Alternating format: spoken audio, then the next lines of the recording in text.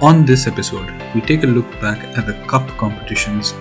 We also take a look back at the team's state of play in the Premier League, and we look ahead to the game week of the winter break. This is the Talkie Taka podcast.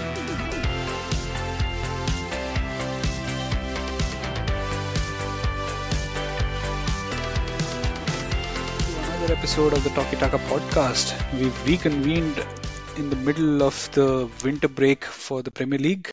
The games are about to start soon, and we wanted to take a look back at the FA Cup, the EFL Cup, the games from the Premier League that happened, and the games that are going to come up in this extended game week that's going to take place over the next 55 years. To start it, I have RK and Radhaji today on the panel. Boys, how have you been? How have you survived this period with not as intense football as we had in December? Radhaji, why don't you start us off?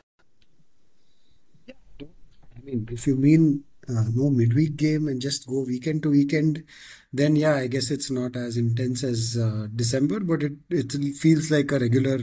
We just played yesterday, so and Chelsea did too, so it feels like a regular week where we have a Sunday game and a midweek Wednesday game as well. But yeah, I mean, coming to my talkie point, beating Arsenal at Arsenal has to stand out. We could have lost that game. Arsenal could have been a goal or two up at halftime, but they were wasteful. And Liverpool just hung in there and were clinical in their finishing. Well, one of them was not a finish, one of them was an own goal, but a great ball into the box and then a clinical finish from Diaz. So yeah, very similar to what happened against Fulham in the EFL Cup semi as well. Some clinical finishing when it was required.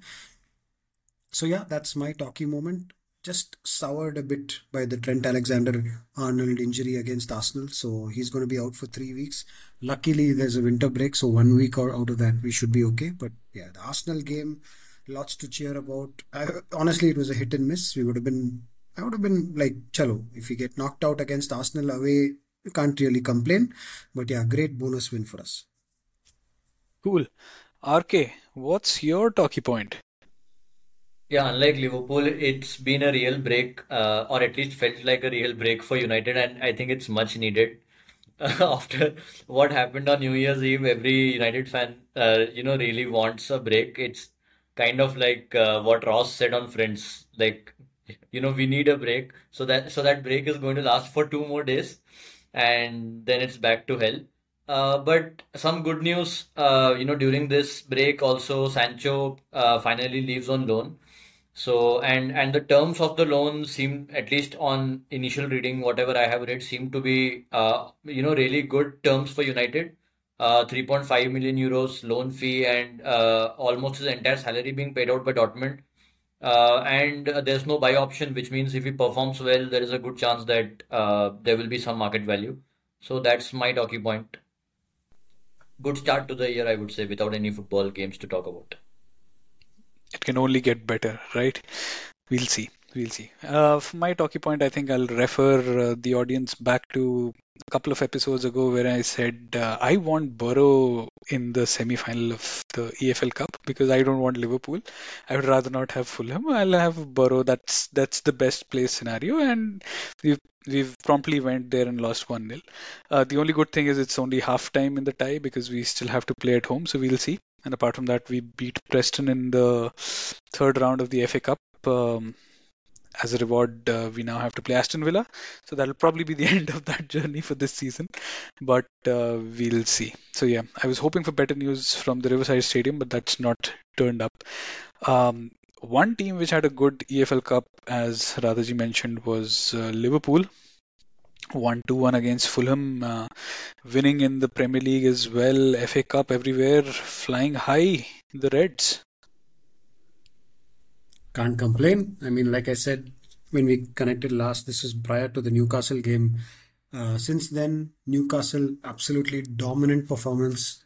Really could have been a 7-0, 8-0 kind of game in any other given day. Dominant performance, loved it. One of the best performances I've seen from this team. Then a lucky, win against Arsenal where we could have lost. And yesterday as well, it was looking bad till about 65, 70 minutes when we scored the first goal out of a complete fluke. And then the second goal was clinical, counter-attacking as well. So, I mean, can't complain. They're getting the job done. And I know, I mean, the theme of this season has been other clubs kind of talking about injury lists and things like that. But the unavailable list for Liverpool now can probably take on any of the teams in the Premier League. We're talking about the likes of Trent Alexander-Arnold, Joel Matip, Dominic Szoboszlai, Thiago Alcantara. Well, right now Mo Salah, Andrew Robertson. So like tons of high quality first team players who should be in our team but are unavailable. It's all adding up now. I think we have just four defenders left now at the club, or maybe five if you include Kwanzaa. So it's a little rough, but can't complain. The boys are doing the job on the pitch.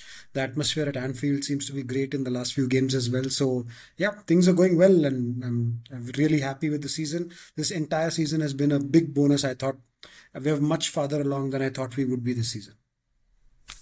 Yeah, I think when I remember when Chelsea and Liverpool met with all that Caicedo stuff happening in the background, and the managers were being asked questions about these transfers, and Liverpool's midfield was the one that was being questioned more because Chelsea already had Enzo, uh, and Caicedo was coming, so it's like, oh, Chelsea sorted their situation out, even though they threw money at the situation. You got Endo, you got McAllister, and you got Szoboszlai, and all of them have worked out already. I mean, you can already say that all of them are successes. And Even don't Gravenberch. Yeah, and Gravenberch as well, right? So Szoboszlai, he was my pick for the yearly roundup. He was my pick for the size signing of the season as well. So I mean, McAllister is just, man. Now that Szoboszlai is not in the team, and you get to see just McAllister do his thing, he's just incredible as well, playing that defensive role and actually just reinventing that role. So it's a version of the role that I never thought we would be playing, which is almost like a pressing and ball playing number six, whose job is not to kind of primary job is not to snuff out attacks and tackle and win the ball back, but yes, win the ball back, but in a different way, through pressing and through some kind of positioning and interventions and stuff like that. So um, it's pretty incredible. I think can't like I said a few episodes ago, from a weakness, it is actually our biggest strength right now in the time that he's away. And unfortunately, Japan is most likely going to go all the way to the finals, so he'll be out for a while. Yeah, and Gravenberch he's the guy who came in last, so you can clearly see that his fitness levels are nowhere near the others, and he's maybe playing 60 minutes. 35 minutes odd in games, and he's the dribbling kind of midfielder who kind of gets you 30 yards up the pitch. Just give him the ball, he uses his body to shield it and can dribble the ball like 30 yards. So totally different from the kind of players that we have as well. That's the key thing. They're all so different, so we can just mix and match and play so many versions and combinations. And please, let's not forget Curtis Jones and Harvey Elliott. They've been outstanding this season. I think Curtis Jones right now could be our best midfielder in the form that he's in. So yeah, great stuff. Midfield is actually looking like a strength, even though we don't have that Caicedo type of player in our squad. So didn't catch the highlights yesterday, rather, but will Fulham scoring first and then taking almost 50-55 more minutes and then suddenly two goals. Was it always coming, or did Liverpool have to struggle? And I think Nunes also scored two assists, right? So he's proving his worth again. Yeah. So, okay. So the elephant in the room is going to be Nunes for a while. Dude, I cannot believe how unlucky he is. As I mean, soon he as misses, as soon as he RK said Nunes scores. scored two, I'm Yeah. like, huh? Assist. Ah, Yeah. okay. Yeah, that's how we have to that's how we have to say it now. He scored two assists. No, but yeah, see, look, he does a lot of good work. The point still is that he misses a lot of chances. Some chances though are like really hard to stomach because they're like, perfect runs, perfect timing, gets in behind like 4 yards, 6 yards out, gets the finish on target, and then the Open leg of a goal. keeper comes in the middle. That happened against Newcastle. It happened yesterday against Fulham as well. He's having terrible luck. I just wish this luck cycle kind of turns for him. But the really good thing is, while he's having this bad luck, he's still contributing immensely to the team. So I won't say that he's back and he's showing his worth yet. honestly, he needs to start scoring more goals, and there's no two ways around that. He is proving to be a useful player, but that's not the role that we would envision for him in the team in the next 5 years, right? So he needs to start delivering better. But yeah, to answer your question on the game, we started dominant. We were absolutely the only team in the game for 15 minutes. Then one defensive mistake from Van Dijk, a rarity, where he kind of headed the ball into the box rather than out of the action, and nobody was there to pick it up. So that they scored off it, and they could have had a few other goals in the before we scored the equalizer. They could have scored. In fact, there was a gilt-edged chance that Decordova Reed had where he could have squared the ball to almost an empty net tap in, but didn't. He went for a weird angle finish, very similar to Arsenal. I felt where they made the wrong decisions. They panicked in front of goal where they could have gone 1-0, 2-0 up in a game. Fulham didn't do that, and then Liverpool came back. And the first goal was a fluke. It looked like we needed it because we were not able to get that final third stuff working. But then the second goal was just outstanding. Like click. Clean finishes, Nunes running behind, Jota finding him, Nunes perfect cutback, first time finish from Gakpo. So yeah, at the end it looked like we were definitely the rightful winners. Like I think, was somewhere around 2 goals on XG, while Fulham was sub 1. So yeah, it was definitely the balance of play was towards us. But if you look at how the first half went, it could have been an easy Fulham win that we were talking about as well. So yeah, the 2 games now that Liverpool have just not really fired, but have come up when it required and won the game. So yeah, it's not, can't complain, loving it. Yeah, I think Nunes' luck is about to change. He's going to start scoring because Werner is back in the Premier League to take back his throne of highest They XG and just stuff like that. Nazar and Drishti, just whatever Nunes has on him, please hand it over to Werner. I mean, this Hand guy it back needs, to Werner. yeah, he can do with a break, man, Nunes. Yeah. A team that can do with a break potentially, and probably it'll do them good, is Arsenal. They obviously lost to Liverpool, but they've not been going great guns in the Premier League as well. They were top of the table, I think, at the start of December, and throughout December, this is my one chance to take a dig at Arsenal this season. They've scored less points than Chelsea throughout December, which takes doing, and they've lost to Fulham, they've lost to Liverpool in the league, they drew against Liverpool in the league, so stuff like that. No wins, I think, or one win in the entirety of December, which was against Luton, that 97th or 98th minute goal by Declan Rice.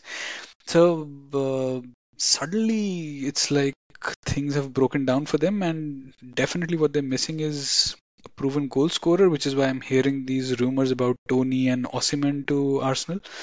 I don't know if you guys have any info on this, or if you think any of these would be a good move.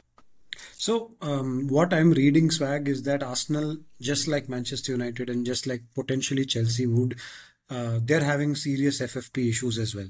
So I don't. So from what I'm hearing, somebody like Osimhen is just out of the question, and Tony as well. So apparently Raya was a loan, and there's something in the rules about getting multiple players on loan from the same club, and also the fact that Brentford will not probably want to lose 2 of their star assets on loan in the same. So it's that is also looking like a pretty impossible kind of move from what I've been reading. So these 2 names, from what I've been hearing on podcasts that cover all the other Premier League clubs, it looks like it's not as straightforward as you thought. And I was very surprised to hear that Arsenal are not surprised in the sense that I know they've spent a shit ton of money, including this summer about getting Declan Rice for 100 million and stuff. But I didn't expect them to be in like potential FFP levels of turmoil. So yeah, but it's not going to be easy for them to sign big players, at least in January. So yeah, I'm not sure. I'm not so sure. And I think Arteta has indicated that as well. He's like, fans have to be patient. Most likely, don't think anything significant can be done. He's kind of giving those kinds of messages in the press as well. So yeah, I don't expect much. I think the whole season we were kind of, you know, uh, like viewing Arsenal from two prisms, right? One, we were saying that Arsenal are not playing well, but they are finding a way to win, which shows a real champion resilience. At the same time, we were also saying that, these are the issues that Arsenal have compared to last season. They're not able to build up play as fluidly. They are not able to, probably create as many chances as they used to. And it's the defense, their off the ball shape and work ethic that was carrying them. It looks like the latter part is now, the more correct assessment, because we were always worried that, the like not being able to convert matches, having too many close matches is ultimately, if you don't start performing, it's going to hurt you. And I think that's where Arsenal are in the like in, in the month of December. So I think that's something which Arteta has to correct really soon. How, like, it's a game of fine margins for me. I don't think Arsenal have been much worse than they have been the whole season. It's been like a difference of 10-15%. But in the initial few games, they were struggling for a bit of intensity that was shown even in the Fulham game, and they paid for that. The finishing has been a problem. Like all through the season, we have talked about it multiple times. Jesus, I think is one of the primary names that I think Alan Shearer has also been very, very critical about him. And but against Liverpool, I thought that intensity-wise, Arsenal were very good. They dominated large parts of the game. It seemed like, Arsenal are back. The intense Arsenal that we know are back. But again, something or the other keeps failing, right? So. And again against Liverpool, it was the finishing only. Whether it was Havertz, I think this time Havertz was the main culprit. Yeah, so okay, that's the point. I don't think it's very easy to paint a target. Like Jesus is there to be taken, right? We all know that that's his kind of style of play, is not his clinical finisher. But actually, it's across the board. Just look at Martinelli. So in the game against Liverpool, Arsenal were anyway dominant. But when Martinelli came on, he had these two plays where he roasted Alexander Arnold, right? First, it looked to me that Alexander Arnold was almost like not even trying to make a tackle. He just stood there, let him get past, and Konate came in and took the ball both times. And it's like, what is he doing? What is Gabriel Martinelli doing with it? The one time he got past somebody and then crossed the ball into absolutely nowhere. And then he's also had some problems with finishing. So I don't think it's just Jesus. In fact, I would go so far to say that Jesus' contributions to that play is even more than the likes of Martinelli. And Saka seems to be like kind of, I think, fatiguing a bit, or something seems to be dropping in terms of his ability to beat a man as well, which is something that we never used to think. He was always able to beat a man, even though he's had some bad patches in the past. So that's another one to watch out for. And you called out very rightly, I think, in a couple of episodes ago, that they don't have depth. So who are they going to bring in if it's not? I think Trossard is actually a very solid player, but I don't think they rotate enough, and they don't really give these people breathers, especially Saka. So that's something that is there to look out for. And I think it's very clear. I don't think anybody can argue against that. Havertz just doesn't make sense. Like if you were trying to bring him in as that link up midfielder, then he's not really doing a bang up amazing job. If you were to bringing him in for a finishing game, then that's just silly. He's definitely not that kind of guy, and they're struggling there. But I mentioned something when they lost the previous game as well about them losing their heads. I thought a little bit of that was back in the Liverpool game. If you even see the free kick that they conceded, where Trent eventually put that ball in and they scored, and like, just very remonstrating and just pumping his fists and thumping it. They look like people who are like, oh, I can't believe you guys are doing this to us. And that maturity when Liverpool scored the first goal that Arsenal have showed in last season and previous seasons, where it doesn't matter if the opponent scores a goal, we have belief in ourselves. I didn't get that vibe at all once we scored a goal against them. So yeah, I'm a little worried about that mentality aspect as well. And now if you look at the last 5-6 games, they've won one and lost like three or four. So yeah, it's a bit of a mentally, I think questions are to be asked. And considering that was their problem last year, it's worrying. Yeah, Havertz seems to be one of the main problems for Arsenal, because, and a lot of Arsenal watchers keep commenting on that. One of the reasons that Arsenal are not fluid is because Arsenal, replaced Xhaka. And Xhaka's contribution, I think, last season, the more we see these kind of struggles from Havertz, the more it highlights, while we may be writing off Xhaka for his history, but he had a really great season, last year. And Arsenal are really missing that ball progression once they cross the halfway line, right? Rice has been outstanding for them. Odegaard continues to be outstanding, but on the left side, they just completely miss that link. Havertz, he does a lot of off the ball things well. Pressing, shape, etc. is good. But on the ball, I even in his Bundesliga heyday, when what made Chelsea get him, he wasn't a great assister. So he's not a great creator. He can keep the ball fairly well, but he's not a great ball progressor. He's not a great creator. And his main thing is getting into the box and scoring. That's supposed to be his USP, but that's also not really coming to the fore. He's missing chances. Havertz looks like a when you pay 65 million and get someone like him in a number 8 role, you immediately start thinking, and this has been the talk all through the summer, right? Why couldn't Arteta really go and get a pure number 8? And when I look at Saka also, I completely agree with you. I think he's had a few breaks in between. It's not like he's playing every game, but even then he looks jaded. That's something really really wrong there. Yeah, you mentioned a really interesting point, RK, about the signings and the fees, right? If you look at the amount of money that they've spent, and this is something that I think we talked about in when we were talking about the worst club and stuff like that. And this was a criticism that I labeled on Chelsea, right? Like if you spent the money that you have, how are we having discussions about the fact that you don't have certain players in certain positions or certain depth? How is it logical that we have that conversation? And we're having that conversation about Arsenal. The kind of money that they've spent in the last few seasons, the depth is quite low. Like last year we were talking about Reece Nelson coming off the bench. Here we've got Trossard, which is yes a level up, but it's still not across the board in all positions where they have backups, right? So then you begin to question: was it really wise to spend 100 million on one player? Yes, I think Declan Rice is one of the signings of the season. I think he's transformational in nature. He could be like that. Has the only 150 odd million to spend, just sign two players for 165. Because Liverpool was faced with this conundrum when the whole Bellingham thing was up and about, right? Like Bellingham and Mount. So there were like 60 million and 100 million kind of fees being quoted for the two of them with huge wages as well. So, and we took a call that, okay, that's not probably, we'll probably get three players that we need in those positions. And we took a different call to not go and get that one on their part. I didn't think it was a mistake until I heard that they're in FFP trouble. But if they're in FFP trouble now, they're not going to be able to strengthen. So then it does seem like a mistake. And the other part is the goalkeeping situation. See, I was surprised to see the stats on Ramsdale that he was underperforming on XG last year because I thought he was outstanding.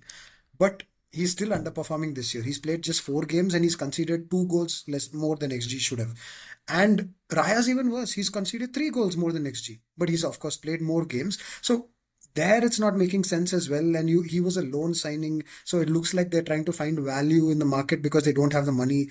So then I'm really beginning to question some of the fees and some of the decisions they've made in the transfer market. And we know that after Arteta's promotion, he's pretty much involved in all of that. So then you have to hold him accountable as well. Yeah, I think the only thing where we can say bad luck to Arsenal is Timber getting injured. He would probably have been a really progressive force, playing on either right back, left back. But other than that, you look at Fabio Vieira, he's not really contributing to depth. He's not really playing that many games as we would like to. I'm not sure. Probably he's had his share of injuries as well, but we are not seeing, really seeing him there. Nikitia, I think personally for me, his time has come.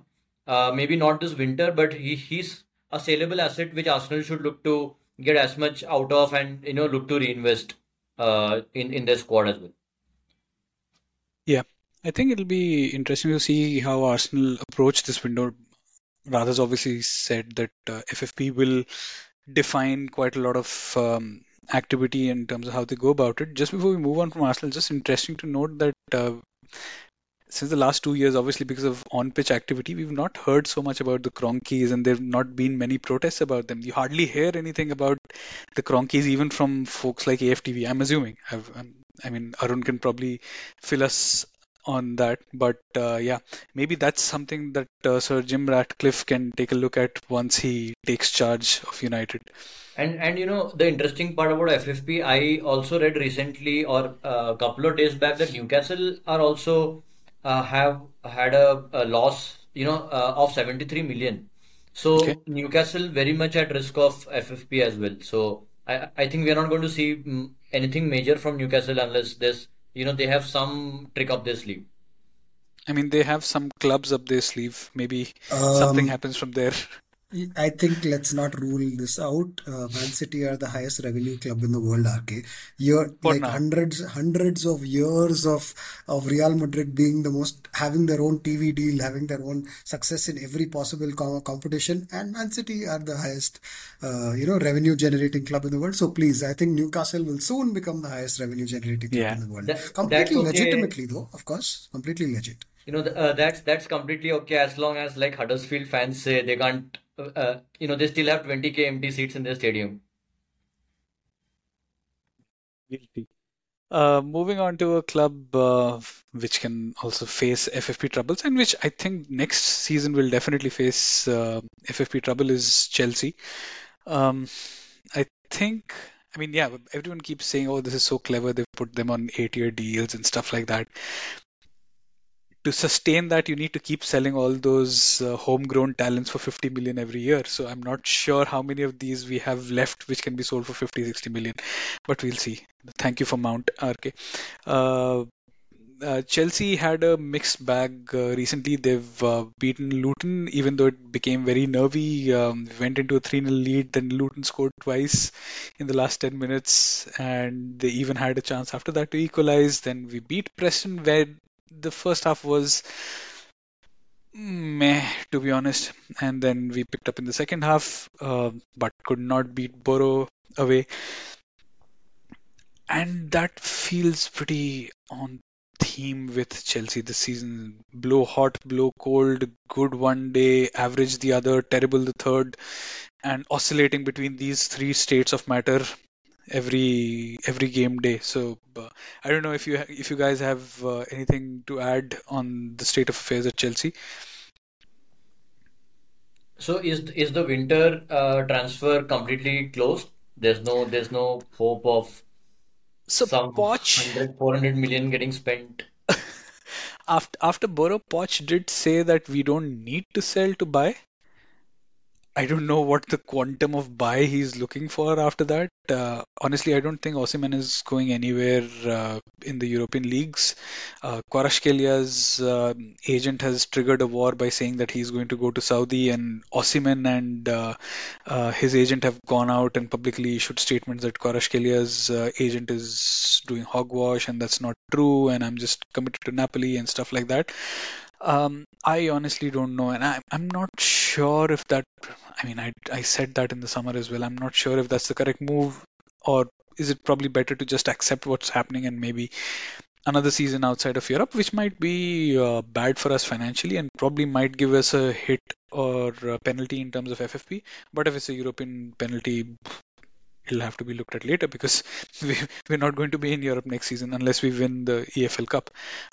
So I'm not so sure. Maybe if we sell Trevor Chalobah, maybe we can get someone in. He seems to have generated interest from Bayern and some other clubs. We'll see. But yeah, to be honest, it looks to me as if Nkunku is fit, if Lavia comes back, these are looking more like new signings now because they've not played so much. So Lavia's an important one, I guess. But so two questions, Swag. What have Hmm. you made of Caicedo? And the second one is, I had the worst signing. My worst signing shout was who's the Ukrainian winger, Mudryk. So Mudryk, yeah. what is your take on him as well? So just on Caicedo and Mudryk. Yeah, I mean, I had the same reaction as RK when you started talking about Mudryk that episode. I thought you were talking about Anthony, and I think Mudryk's improving. He actually got the award for the best player of the game week for the EFL Cup, the quarterfinals, not the semifinals, obviously. He seems to be gelling better. Chelsea, as I keep saying, is an extremely long-term project because you've got so many kids in there. Noni Madueke was an example being touted as, okay, Poch doesn't like him, his attitude, he was seen partying and stuff like that. He's given him a chance, he's turned it around, he's now regularly featuring in the starting 11. Mudryk is showing those same signs as well, but again, he's inconsistent. I'm not sure if I would call him the worst signing.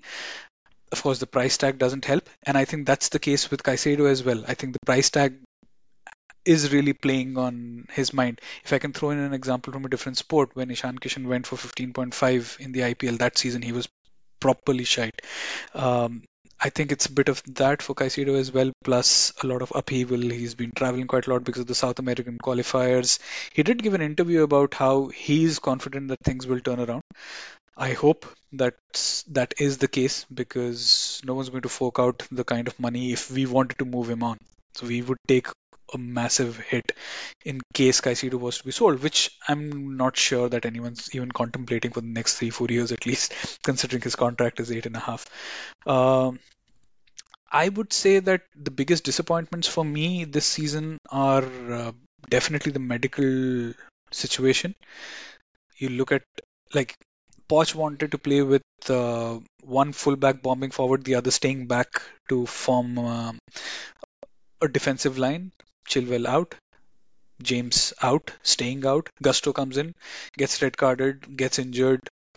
Ian Martin, who should have been the other fullback, has not been played in that position by Poch. He's going to Dortmund, which, given all the history of Dortmund with young players, should tell you something that we probably don't know. Um, so I'm not so sure. We've been playing Colville, Disasi at fullback positions. It's not worked out well. I mean, questions need to be asked of Poch as well. I don't see him at being any sort of threat of firing, even though there are some Twitter headlines about this, particularly after Boro. But I think at least this season he's definitely there, and we'll see at the end of the season how this pans out. But I mean, I'm hopeful. I just don't want to look at the score lines for this season. I'm like, um, can we just ignore what it is, or in Football Manager terms, can we just simulate the season and see at the end of the season where we end up? Go on holiday.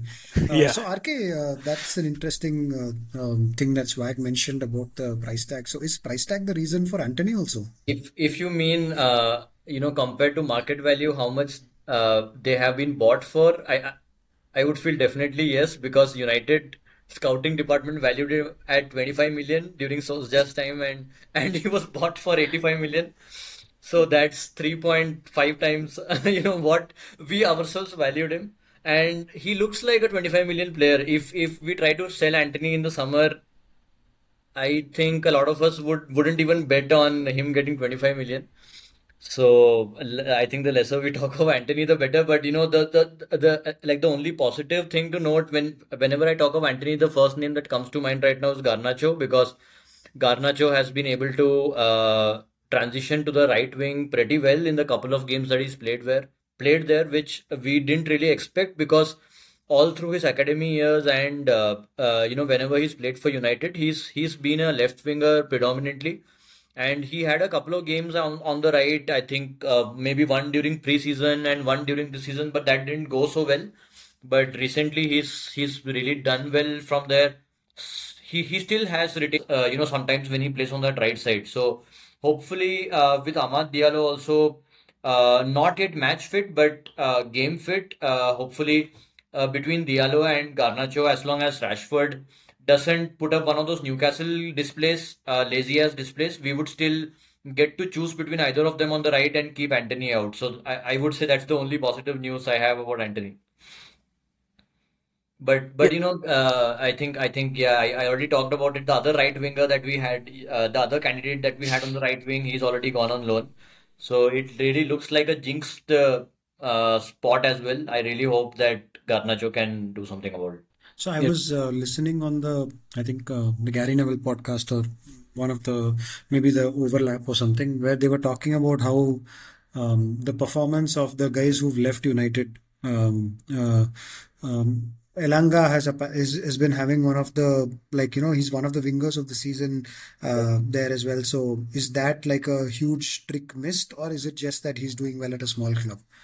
Yeah, it's more of the latter. Elanga is a good player. He has really good attributes which can serve him well in the Premier League, but he never looked like a player who would be able to make it at United. Of course, you always have those sentimentalities associated with an academy player, but he was always about pace. So if he's playing in a counter-attacking team, he can run in behind.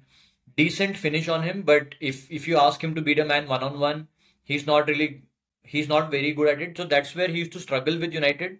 Whenever we used to play against deeper defenses, You just couldn't expect him to kind of take on a man, beat him, put in a great cross. So he's just about a decent player, and I'm really happy for him. And probably we undersold him looking at his performances, but it's the right call to sell him. Yeah, underselling players is something United has rather gathered a reputation for now, looking at people like Ted and Mengi as well, who are generating interest from other Premier League clubs, and you sold him for like I think 1 million, if I'm not mistaken, Yeah, something yeah. like that. So yeah, you I undersell think your I own think there are academy. yeah. You look at James Garner as well. James Hmm. Garner at Everton is starting, I guess, almost every game right now. I haven't been able to see too much of him, but if he's able to start every game at a club which has not performed badly, that also says. And probably, when I look at our squad, someone like an Amrabat, we gave him a 10 million loan fee. We have sold Garner for 15 million because of FFP issues. We could just about have kept Garner and made more use of him, I feel. So we definitely seem to get a lot of things wrong, and that's something that Radcliffe talked about when he did something last week, which Glazers have never done, which is call a town hall. Radcliffe and his some of his people were also there with him, and he spoke about what all things are wrong. So I mean, it's such small things that Glazers haven't done in 18 years.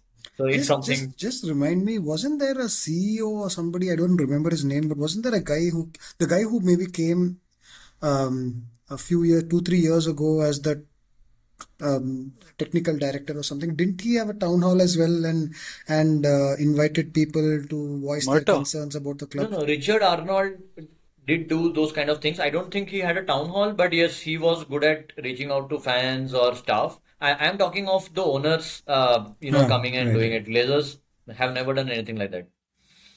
Mm. Standing there with a 15 slide deck going where we are, SWOT analysis, where we are going to go, strengths, financial strength, weakness, Sancho. Anyway, I'll stop my silly jokes for now. Moving swiftly on, the games that are coming up in this extended game week that I said earlier is going to go on for 10, 11 days. Two games stand out for me: United versus Spurs and Newcastle versus City. Now, Newcastle are walking wounded right now, and City are back with Kevin De Bruyne with that proper James Bond villain hairstyle. He's back for blood. I don't see Newcastle getting a look in here, to be honest, even though they're at home. United Spurs is the much more open one. United are at home, Spurs are the form team. This one should be interesting. RK, what do you think? Yeah, look, I think of all the people on this pod, I probably have been the one least complimentary about Spurs, and that might come back and bite me. Spurs definitely, they play very well in possession, but they always give you a chance uh, in terms of conceding chances or in terms of scoring goals. That would have been a good thing to be saying, except that United can't seem to be able to finish at all. So, sorry, team in the league. So that's not something that we have to try and take advantage of that, but not sure if we'll be able to. I'm just hoping that against Spurs, some of the better things about our game come out than what we have become used to. So the second half against Aston Villa, for example, we only seem to play well when we get our press right and we are able to win the ball high up the pitch, play, in the opponent's final third. The moment that breaks down, I'm still no one is convinced about the other parts of United's game. So the hope for United fans would be play aggressively, try to keep them in their half, and try to create chances that way. And on the inevitable counters that Son and company are going to get, hope for the best. So I think that's the There's only no way There's for no Son. Spurs to Save win. your Son. jinx. Save Yeah. your jinxes for actual people who are going to play RK. There's no Oh, Son. see, that's how out of touch United have made me. So I don't even know that Son is injured. He's not injured. He's gone for the Asia Oh Cup. yeah, yeah. Oh my. So, but yeah, he's out for a while. But yeah, Swag on the. I don't know whether you got the same feeling, but yeah, Bond villain and all is fine. But was there a little bit of Fernando Torres in his look? I just looked at him You and I was could like argue thinking, that. Yeah, I and can I see what you mean. and I'm just hoping that it was the Fernando Torres of Chelsea and not the Fernando Torres of Liverpool, because that will be really helpful for the rest of the season for everyone else. Yeah, I think we'll find out once the other blonde bombshell of City joins back, which I think is supposed to happen soon as well. I mean, Newcastle will be hoping it's not this week, but I think that is expected to happen in some sort of level. Yeah, If I think not Newcastle. that gothic guy will make make up for that absence, Will Foden. Yeah, I think Newcastle are done for. Hmm. I think this is going to be a spiraling season from here. It's very hard to plug the league in a season like this when you're out of so many players. You have to play so many people who are not used to playing, and you have to play them every week. That leads to more injuries, and it's just a constant now revolving door they're going to have of injuries for the rest of the season, because people are being played out of position, they're being played too much. So it's going to go really badly for them. I think City are going to make mincemeat out of them. If or like if Haaland comes or doesn't come, I think anyway it's a done deal. I also don't know about Eddie Howe's level and ability to solve those kinds of problems. So yeah, I see Man City getting over the line easily, and I think without Son, but with Werner, you never know. But without Son, maybe United should be able to get some points there as well. Yeah, I think Newcastle, while I definitely agree with you that they're going to get pounded by City, but for the rest of the season, given that they're out of Europe, completely similar to United, but whenever Newcastle have played well, it always looks as if the fundamentals are good. So with lesser games to play and as and when they get more players back, I think Newcastle will still try to make like something out of the season. Yeah. I think on that note, we'll wrap up this edition of the Talkie Taka podcast. I think we're hopefully looking forward to a good game week for our teams. RK's kept the jinxing to a minimum, apart from trying to jinx a person who's not even in the same continent. So we'll see how these games go, and we'll So the sorry to cut your farewell apart, but the Asian Cup, kind of talking about it, just reminded me that if not the World Cup, Indians also have a something to look forward to, even if we'll end up losing 3-0, 4-0 in at least a couple of the chalega. games. At least we get to see our team on the world stage again. If we Yeah. can somehow get a game against Son Heung-min or something like that, it'll be pretty Kauro incredible, man. Mitoma. Yeah, it'll be crazy. Yeah. Yeah, so here's hoping that when we next speak, India are doing well in the Asian Cup, listeners. And going by the demographics and the analysis that we do of our podcast, I think that's around half of you. So I guess half of you are at least thinking the same thing. For the rest of you, give that a go. You might be surprised pleasantly. On that note, we'll stop here and we'll see you again in a few days. Bye bye.